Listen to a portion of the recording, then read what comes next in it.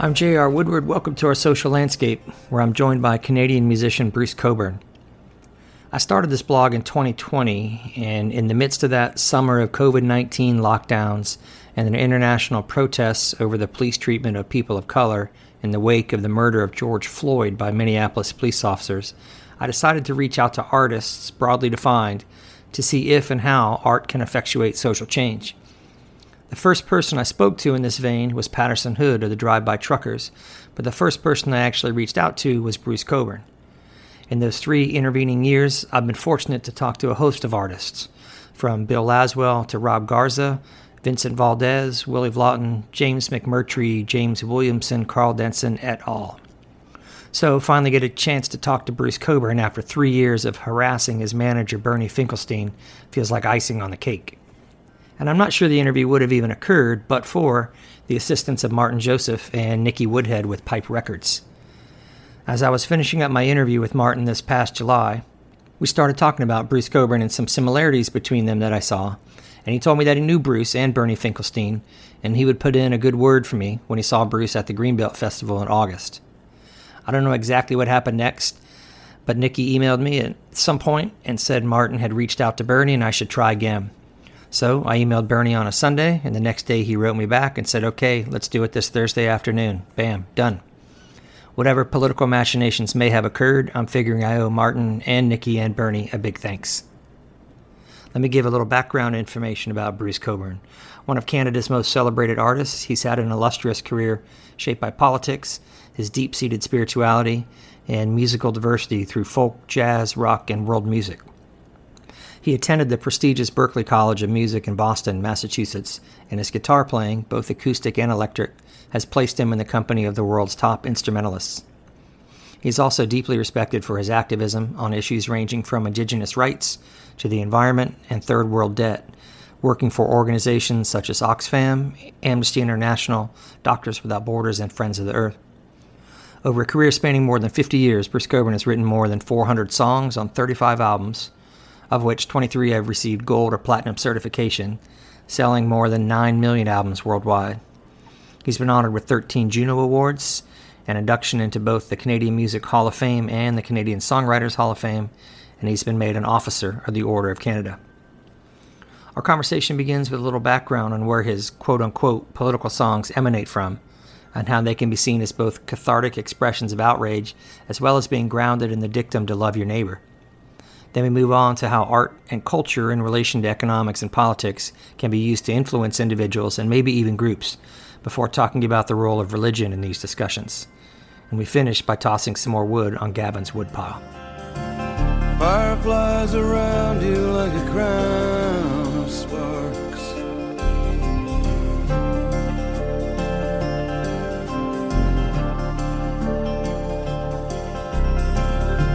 You blow me a kiss that blurs my vision.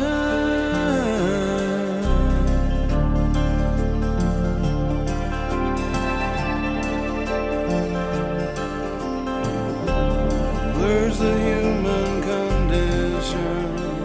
So, okay, Bruce Cockburn, thank you for being here. What I'd like to do is, you've been paying attention to the world and writing a lot and singing about it for a good number of years. I don't know when you would say that you first really started to focus some art on social issues, but it's been a while. So I wanted to hear your thoughts on kind of where things stand in your eyes right now, whether it's in Canada, the US, just kind of global, however you wanted to do it. And I have gone through what I see in your work as a couple themes, and I don't know if you would identify them that way, but just some environmental issues. If a tree falls in the forest, beautiful creatures, Keep the World We Know, which is a new song still addressing these issues. Some indigenous issues, the Indian Wars, stolen land, a couple others, and then this global socio-political issues of call it democracy, trickle down, postcards from Cambodia, if I had a rocket launcher, and whatnot. So issues that I think you have addressed or tried to at least talk about in the past. So if you wouldn't mind, maybe just the state of the union in the mind of Bruce Cockburn related to some of these social issues. Yeah, well, interesting. The starting point, really, although I wouldn't have articulated it the same way when I actually was starting, my understanding of things is sort of I hope deepened a little since then. But under the surface, the starting point was always a sense of connectedness and a sense of that I had a role to play in the cosmos, really, but in the world. Since we're talking about the world, what my role in the larger cosmos is, I have no idea. If I, Yeah. I mean, that could be complete fantasy, but I feel it. So it starts with this. So, okay, before I was a Christian, or before I identified myself as a Christian, I grew up with the trappings of the faith, being compelled to go to Sunday school and all that. So I knew the mythology, and I knew some of the social aspects of it, and applications of that. And part of that was the dictum that we're supposed to love our neighbor. So, it took me a very long time as an adult to understand what that meant. And in some ways, I'm still working on that. But in terms of my own capacity for love and what it means to me, but you don't have to be all that deep into it to get the sense that, well, okay, if everybody's your neighbor and you're supposed to love your neighbor, then it matters what happens to them. It matters what effect your actions have on them. So it starts there. And as a songwriter, I very seldom have sat down and deliberately written a song on a particular theme. It's just the ideas that come, and it's often in response to an emotional reaction to something I encounter. Right. So I encounter, in the case of if I had a rocket launcher, I'm in a refugee camp, and people are telling me these stories of the tremendous abuse they've been subjected to. And the song grew out of the feelings that generated, and the experience of being, in the case of that song, in a refugee camp a few hundred yards from Mexico's border with Guatemala, in Mexico. But you could hear the military helicopters patrolling the border. And among the other tales of abuse that the people told was the fact that those helicopters every now and then would sort of swing north over Mexican territory and shoot up the camps. Yeah. And so the song grew out of this sense of outrage at that, and the incredible poignancy of these people barely keeping it together, but definitely keeping it together in these terrible circumstances. And so pretty much all the songs have come about in that personal way. Here comes the helicopter, second time today. Everybody scatters and hopes it goes away. How many kids they've murdered, only God can say. If I had a rocket launcher, if I had a rocket launcher, if I had a rocket launcher, I'd make somebody pay. The exception, or an exception, would be, you mentioned To Keep the World We Know, which I wrote along with Susan Aglukark, whose idea it was actually to co-write and to co-write a song on that theme, on the theme of climate change and the fires that are besetting it. So, that's a case where there was a theme established beforehand, and okay, what are we going to say about this? And it was a bit more intentional that way, but we tossed back and forth over the phone and online, and came up with a song, which worked out pretty well. Yeah. But for me, that's a rare occurrence. Most of the time, it's like I just get hit by something, and it's like, okay, well, if a tree falls, for instance, I was listening to a radio documentary on the destruction of rainforests in Borneo, and on some college station in Toronto. And I had never been in a tropical rainforest, but I certainly knew I'd seen the movies. Yeah. and I had been in temperate rainforests in BC and elsewhere. So I kind of had a sense of what was going on, and the song grew out of that. It was again a kind of a sense of outrage, or a sense of like, we can't let this keep going. And the information that's in the song, to the extent there is information, is stuff that was around. I mean, that song's old now, but the information wasn't new then either. Like the rainforest thing in Borneo was new to me, but the notion that we were having an adverse effect on our climate, on our environment, goes back much further.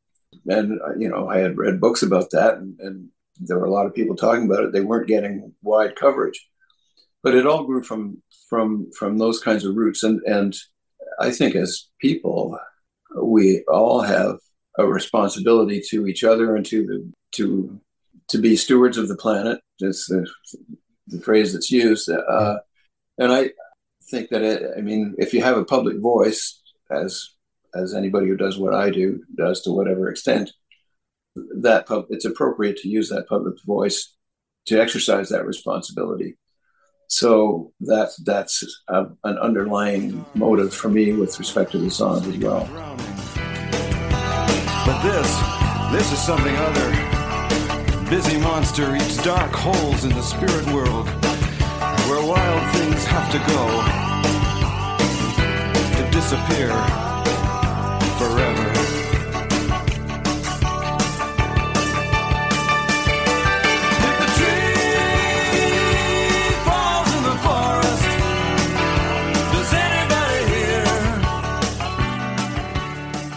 Do you think things have changed? Do you think current state of things? To me, it seems like this is a unique time, but maybe divisiveness and political divisiveness and all about all these issues. But maybe it's cyclical. I don't know. But if from when you first started to recognize some of these issues, do you think the issues are still should be focused on now, or do you think we've seen some changes for the better? That's a tricky one. I don't have a great deal of hope. Right. I think we got to keep whacking our way at it, because the alternative is just suicide, basically. Mm-hmm. But the change that I see is, I think the tendency toward fractiousness among people has always been there. I mean, we're born fighters and killers. I mean, that as a species, that's what we do. I said it in my book. It was a conclusion that maybe a conclusion, not exactly the word, an observation that struck me when I was in Mozambique at the end of the Civil War there. Mm-hmm. And it struck me that war is really the default condition of humanity. We resist that, and we should resist it, and we have to. If we don't resist it, that's what pops up. Somebody gets mad and does a bad thing, and then somebody retaliates against that bad thing, and it just goes back and forth. People are afraid. We go around in this state of paranoia all the time, and some of which is justified and appropriate, and some of which is out of control. Yeah. So it's we're built this way, but if we want to keep on going, which we are also built to do, we have to find the right perspective on our own natures and be able to step away from the violent reaction to things, or the greed that promotes violence against people we think we can get away with it with, or whatever it might be. Mm-hmm. Mm-hmm. So the change that to me, what makes our current moment different from 50 years ago is the internet, and the degree to which the corporate agenda has been refined, and or at least the strategies around that have been refined. And I can't really speak for other countries. I mean, I'm living in the U.S. and I'm very familiar with my Canadian roots, but I see this happening in North America. I think it's also happening all over the world. I think that that some countries and some parts of some areas, Europe, maybe a little better at resisting that corporate takeover of our institutions than we are. I'm not sure that's true, but it might be. here we just see it. It's the government agencies that are responsible for keeping the citizenry safe from the excesses of business that were, that you see if you read Jack London or you read Upton Sinclair, those guys, early 20th century. Yeah.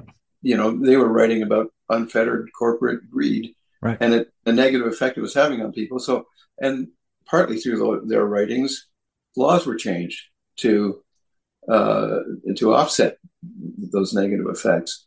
Now we find ourselves in an era when those laws end runs have been done around those regulations, and the government agencies that are supposed to be keeping corporate greed in check are run by the corporations. Right.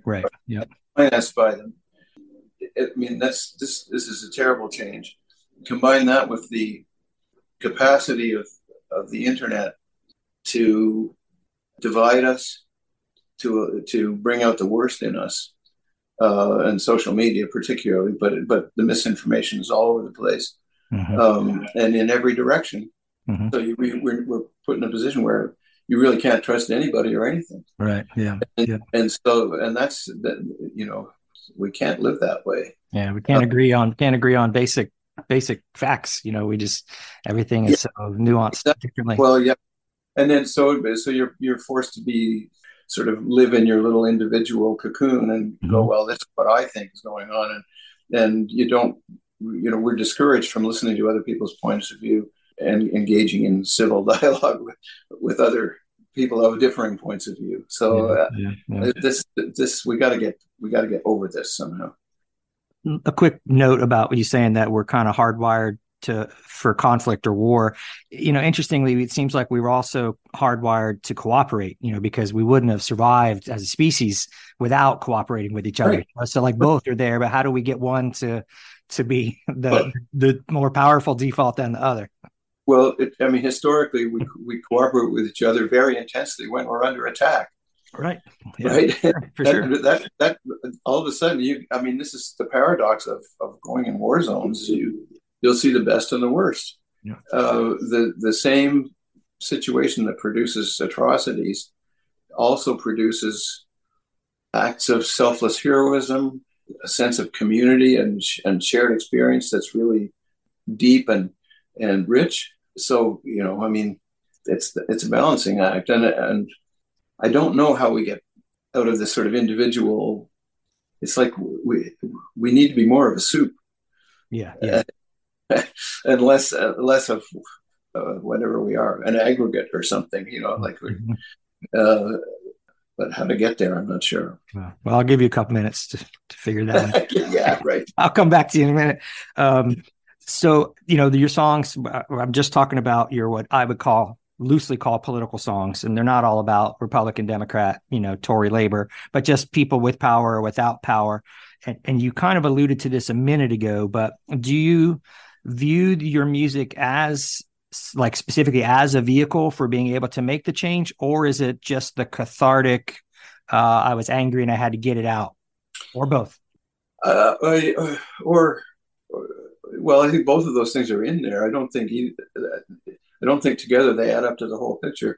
I think the effect a song can have on an individual is different from the effect it can have on a social scale. The songs, we are all touched by songs that, various kinds of songs, whatever, and touched deeply sometimes, and if you run across somebody who's been touched by the same songs, you can have a conversation about that, and it becomes a kind of a bonding agent. If you multiply that enough times, then the song becomes a bonding agent for a larger group of people. Yeah.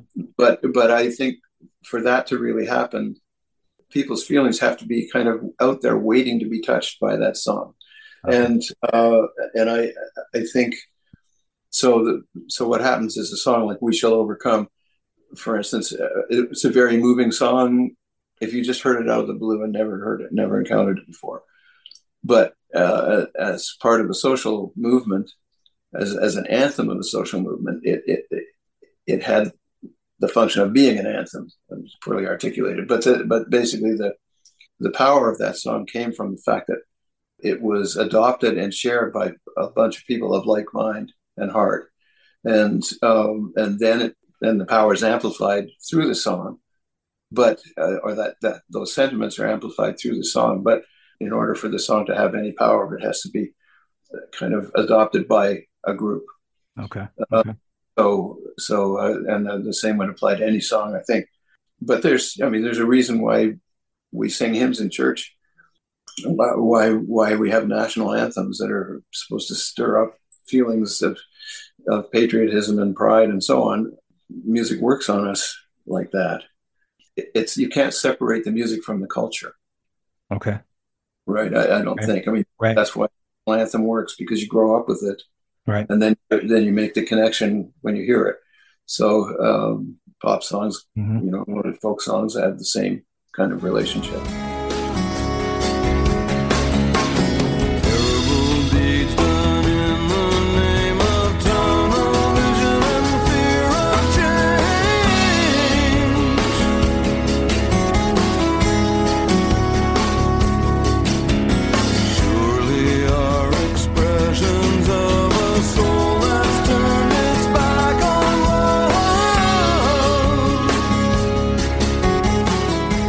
Yeah, that's the great segue, because that's kind of the meat of this is about. I wanted to know about this potential for art to make that kind of change. I really actually got started on this particular theme a couple of years ago. I read a Joni Mitchell quote. I don't remember when she said it, but it was in Uncut magazine. And she said, "When the world becomes a massive mess with nobody at the helm, it's time for artists to make their mark." And I was kind of intrigued by that. And I remember Nina Simone once said an artist's duty is to reflect the times, but that's different to reflect than to create, or to change or something like that. And so that's when I started to reach out to artists, and broadly defined artists, painters, poets, musicians. You were the first person actually that I reached out to. So here we are. It took a while, but we're finally knocking it out. I went to a PhD program that was kind of a Marxist program. And we have this notion in sociology. If you really want to make these changes, positive social change, however you define it, should you go through economic channels, political channels, or cultural channels? And so my bias was always economics, fix the economic stuff, and everything kind of falls after that. But people I've talked to in this field, I've come to be more on the cultural side. And I found a quote, I think it's a poet named Alex Caldero. "Artists have always been agents of cultural change. They can sway opinions, direct resistance, or reform. An art-based approach is necessary because it stimulates empathy. And empathy is necessary to achieve social and environmental justice. To achieve real change, activists need to work through cultural means." So I've asked artists that before, and many of them are like, they're not as confident in that as I would like to think that they should be. In an email exchange with Ry Cooder, and Ry Cooder has written a lot of really great political stuff, he was saying, "No, I don't think it can. I used to think so, and maybe in the day of Pete Seeger or the unions and stuff, maybe it did." But he said now the internet, as you brought up, he said, "I don't think it can make change." So I'm kind of hoping you would disabuse me of that notion and give me some inspiration that no, maybe this is really what you do, is you alter culture first.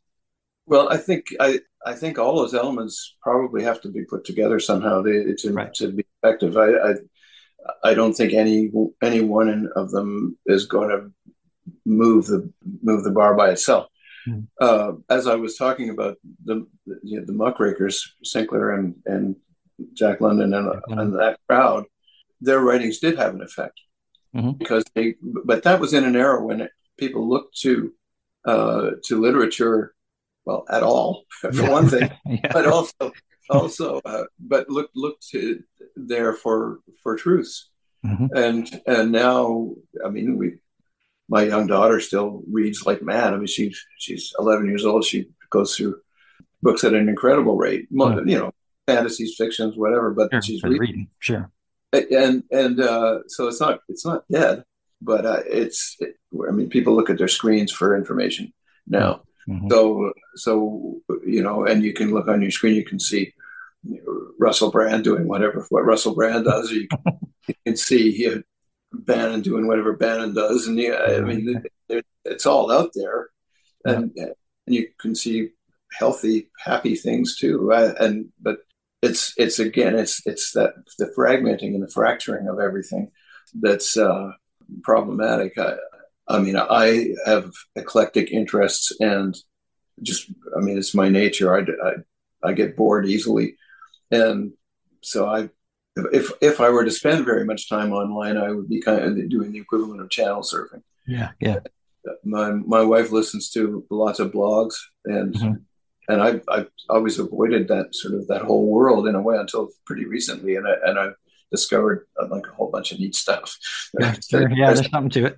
But well, stuff about poetry. I mean, who knew that anybody's talking about poetry online, because Yep. I hunt it down, but it's there. Mm-hmm. The culture, I don't think looking at the economics can answer the needs by itself. Like, would it be the same as trying to have a song solve all the problems? For different reasons, but without a culture that wants economic justice, you're not going to have it. Yeah.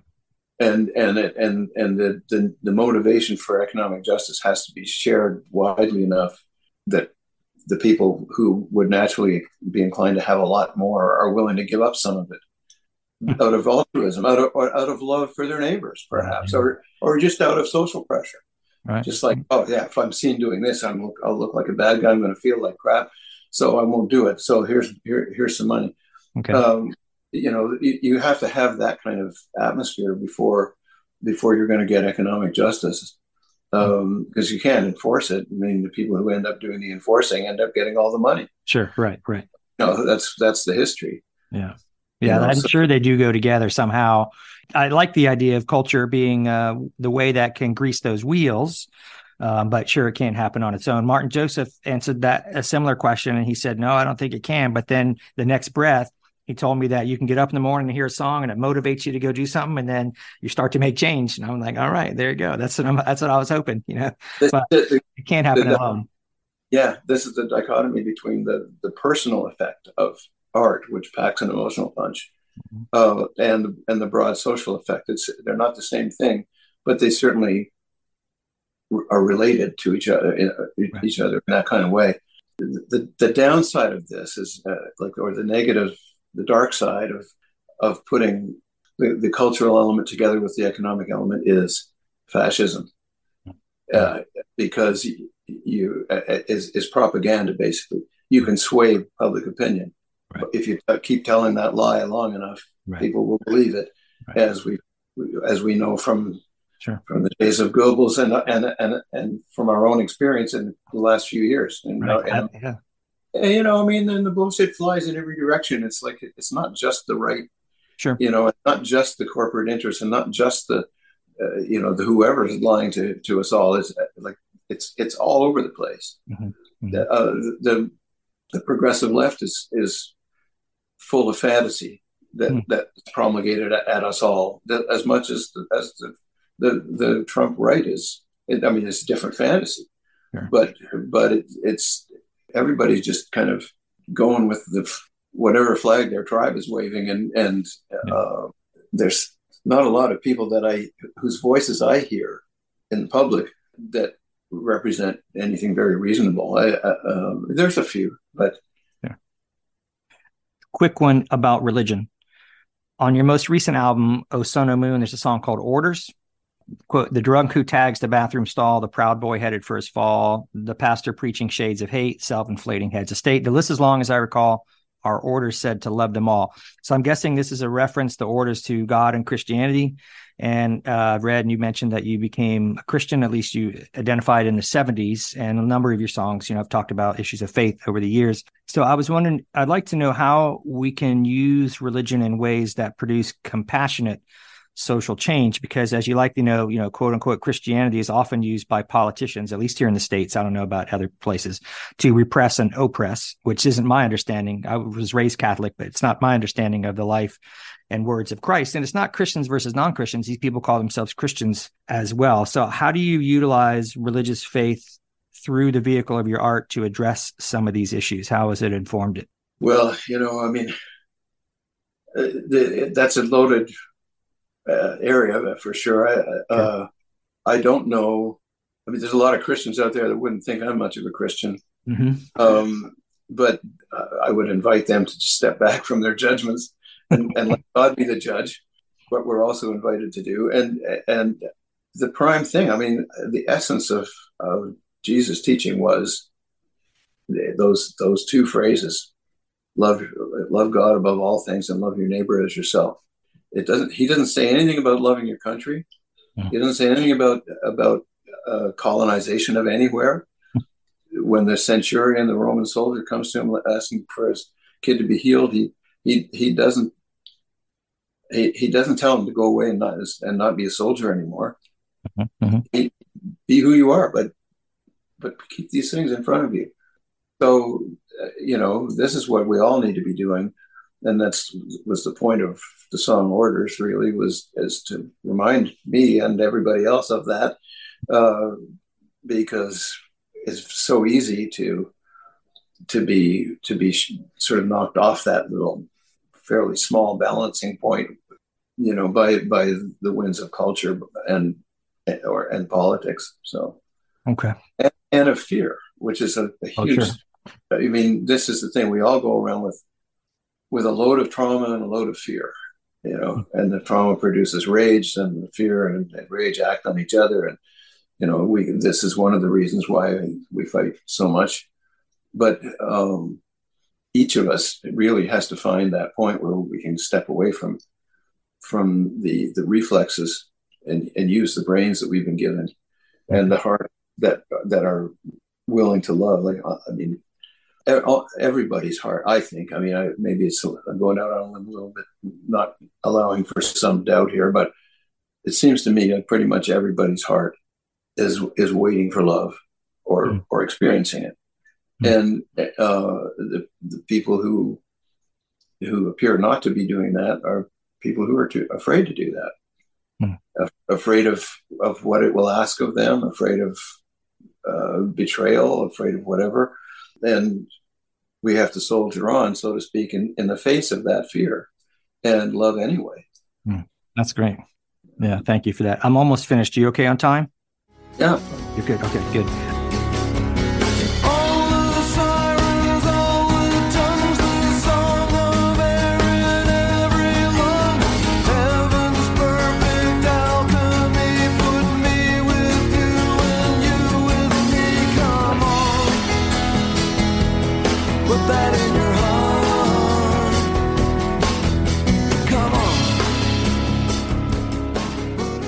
Okay, so I like to ask people that produce works this question. There's a late communication scholar named George Gerbner, taught at Penn for a long time, and he once said, the telling of stories has always been the principal shaper of human behavior. Cave walls, the Bible, whatever. Assuming that's true, and you might disagree with it, but as someone who could broadly be defined as a folk artist and other kind of artist, what stories does your art tell or try to tell when you step back on it and you're riding off to the sunset? Like, what stories do you think your art is telling in a way that shapes behavior? I've always felt like it was, I mean, it sort of sounds weird to say it, but it's my story. But my story as a human in the world now. So I'm leaving a trail. Whether anybody would ever be motivated to follow it is out of my hands.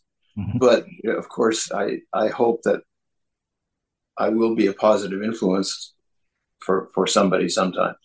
But that doesn't go beyond hoping, because you can't engineer that, and it would be inappropriate to try. But I've always just felt like the songs are in a way a record of my spiritual journey, and as such, they may be useful to somebody else who finds himself on a similar path. That's about as far as I go with that idea. Sure. That's great, though, because that's all you can control. Lightning round. So are there any younger folks, like young artists, either musicians or otherwise, that you think are doing kind of in your footsteps, like doing good work or trying to make these kinds of statements or issues that are the next generation? I'm absolutely sure there are, but I don't know who they are. Okay. I'm not out there circulating enough to really have much of a sense, but I know there's all kinds of people. One of the kind of touchstones for me over the last several decades has been an arts festival in England called the Greenbelt Festival. Okay, you were just there recently, right? In August? Yeah, it's a Christian festival, quote unquote, but it's not.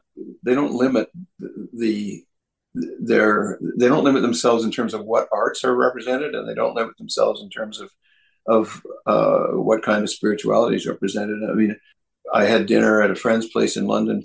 Then a couple of nights before the festival, it was my friends plus some of the people that were going to be at the fest. Three of us, actually. There was a theologian from Tennessee, and there was Brian Eno. Oh wow, Brian Eno, geez, and me, and we're all. I mean, everybody's coming from pretty different places. Not only, I mean, my friends are Christians. They're involved in Anglican, or there it's just Church of England, but at a distance in a way. And so it was a fantastic gathering of minds and articulate people, which is for sure.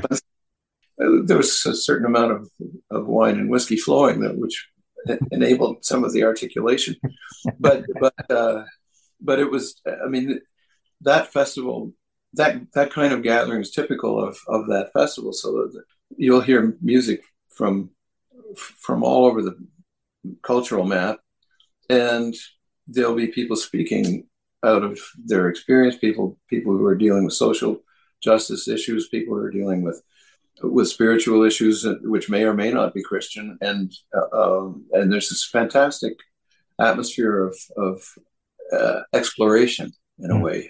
Not exactly dialogue, because people aren't debating exactly, but they're presenting their points of view, and in this atmosphere of receptivity, and so the more of those kinds of things we can have, for sure, the better the odds of us surviving, I think. But yeah, I think Martin Joseph told me about that, because I talked to him in maybe July, and he said he was going to that. Yeah, and he spoke very highly of that festival also. Yeah, he wasn't at the dinner, but I saw him at the festival. Yeah. Last one, I'd like to finish with this. I haven't asked specific questions about like a particular song, but I did want to finish with a question about Gavin's Woodpile. And it kind of encapsulates the three quote unquote themes that I was seeing: indigenous issues, environmental issues, just geopolitical issues. My understanding of it, I read somewhere, Gavin was a person, but the woodpile out in some house out in Canada in the woods, but it's more also the idea of just putting the wood on the pile with these issues that keep coming up in life, kind of a metaphor. And I have used it that way, so I hope I interpret it right. But over the years, you see that they just passed this law that doesn't allow something, and I would say it's another log on Gavin's woodpile. But so I like that notion of it. But at the end, towards the end, you say, and I'm left to conclude there's no human answer near. And I'm I think that way sometimes. But then you say right after that, but there's a narrow path to a life to come that explodes into sight with the power of the sun. A mist rises as the sun goes down, and there's a light that left forms a kind of crown. The earth is bread, the sun is wine. It's a sign of hope that's ours for all time. Do you have that hope? Yeah, I mean, actually, to clarify, I was actually chopping wood. Okay. And when I got the idea, and it was Gavin was my the late Gavin was father of my first wife. Okay. The image of the earth as bread, the sun as wine, I stole from Teilhard de Chardin, a Catholic theologian, okay, who beautifully described. He was an archaeologist also, and he was on an archaeological expedition in Siberia. And this is in one of his books. He talks about this, and he's very far away from any place where he can receive the sacraments. And he was a priest. He was a Jesuit priest. And so there he is out there in the boonies. For him, he had this fantastic mystical capacity to feel the spirit, I suppose, for want of a better way to put it. And he realizes he has this vision of the earth as bread and the setting sun as wine, and that, and he can receive the body and blood of Christ that way. And I thought that was a really powerful thing, and I allowed myself the license of ripping it off the song. But yeah, that hope is there. I whether you see it in Christian terms, I do, and it makes it maybe more specific than it might be for somebody else. But really, I can't get rid of it. I can't get rid of the hope. I look around, and there's so much crap, and there's so much to be worried about. And I think I look at my 11-year-old daughter and my grandkids of my older daughter, and I think, what kind of place are we handing them? I mean, it's an obvious notion for anybody that's got kids, and yet I can't get rid of the hope. So let's hope the hope is well found. Well, thank you. I took a lot of your time, but it was a real pleasure to talk to you, Bruce. I appreciate it. It was a better conversation, yeah. All right. Thank you very much. Take care. All right. All the best to you. Yeah, you too.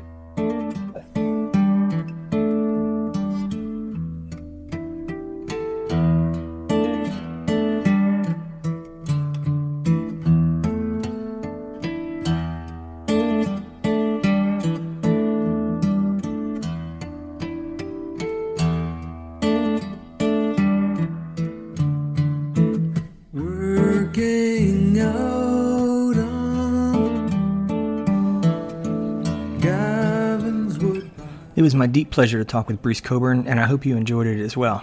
If so, please like, rate, and share the podcast in all the usual places. Let me offer my sincerest thanks to him and to Bernie Finkelstein, Martin Joseph, and Nikki Woodhead for making the interview possible. Aho. Everything came together so quickly that I'm just now stepping back and taking a deep breath, taking stock of how it went after a few years of hoping and planning for it. My first impression was how polite and gracious he was throughout. I asked for 15 to 20 minutes, and we talked for 45, without him ever looking at his watch, tapping his toes, or otherwise making me feel rushed. In terms of content, it was inspiring to hear his motivations for creating art and more broadly living life day to day. As a non-Christian, I don't make putting God first a life maxim, but I do ascribe to loving your neighbor as yourself, and that's close enough for me. It's not a revolutionary concept, but it's certainly not a guiding principle, in practice at least, for nearly enough folks. As he said, it matters what happens to people, and it matters how our actions impact others. Basic, but somehow still profound. Let me also mention that these so-called political songs are what made me want to interview him for this podcast theme, but they're only a slice of his overall artistic output. I'd equally enjoy chatting with him for another 45 minutes about his love songs, rich with imagery and sophistication of language. Alas, I'm not sure Bernie would pull back the curtain for me again to get the chance, but maybe one day. So let me encourage you to become a site member, which just entails creating a username and password, and you can comment directly on the page after each post. I'd love to hear your thoughts. But if you prefer, you can email me questions or comments at jr@oursociallandscape.com. Finally, I'll remind you that Our Social Landscape is a listener-supported blog and podcast, so consider making a one-time donation or recurring monthly donation by clicking on the yellow donate button on the homepage. Thanks for listening. To throw you away for some years of boredom. 1 year done and 5 more to go. No job waiting, so no parole. And over they tell you that you're nothing.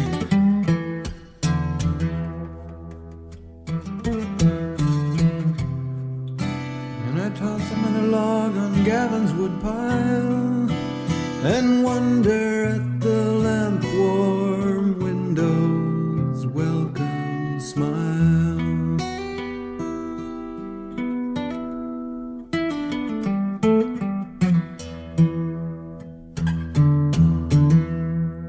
I remember crackling embers,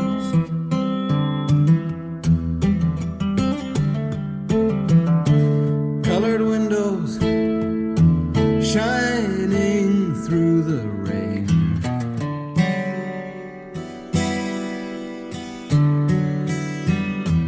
Like the colored slicks on the English River.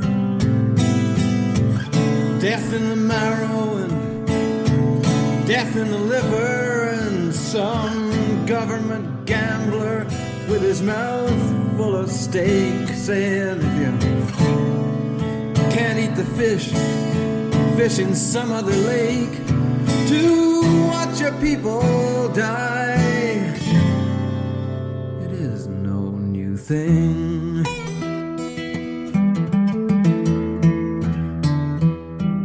And the stack of wood grows higher and higher, and a helpless rage seems to set my brain on fire.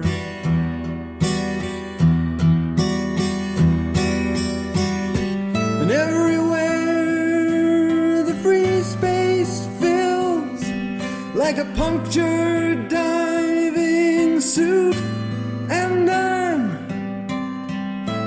paralyzed in the face of it all, cursed with the curse of these modern times.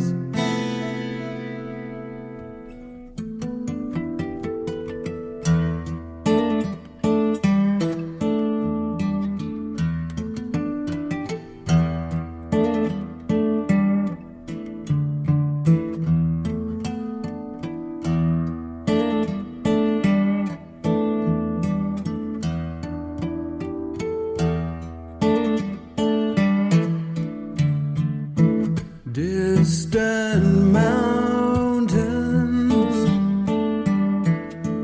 blue and liquid,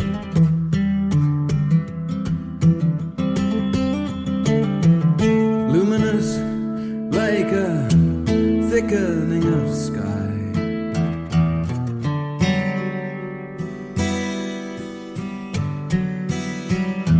Flash in my mind like a stairway to life. A train whistle cuts through the scene like a knife. Three hawks wheel in a dazzling sky. A slow motion jet makes them look like a lie, and I'm left to conclude there's no human answer near.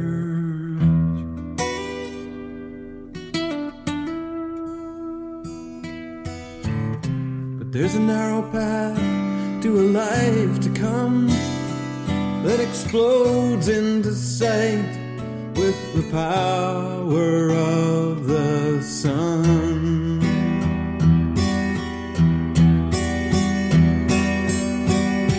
A mist rises as the sun goes down, and the light that's left forms a kind of crown. The earth is bread, the sun is wine, it's a sign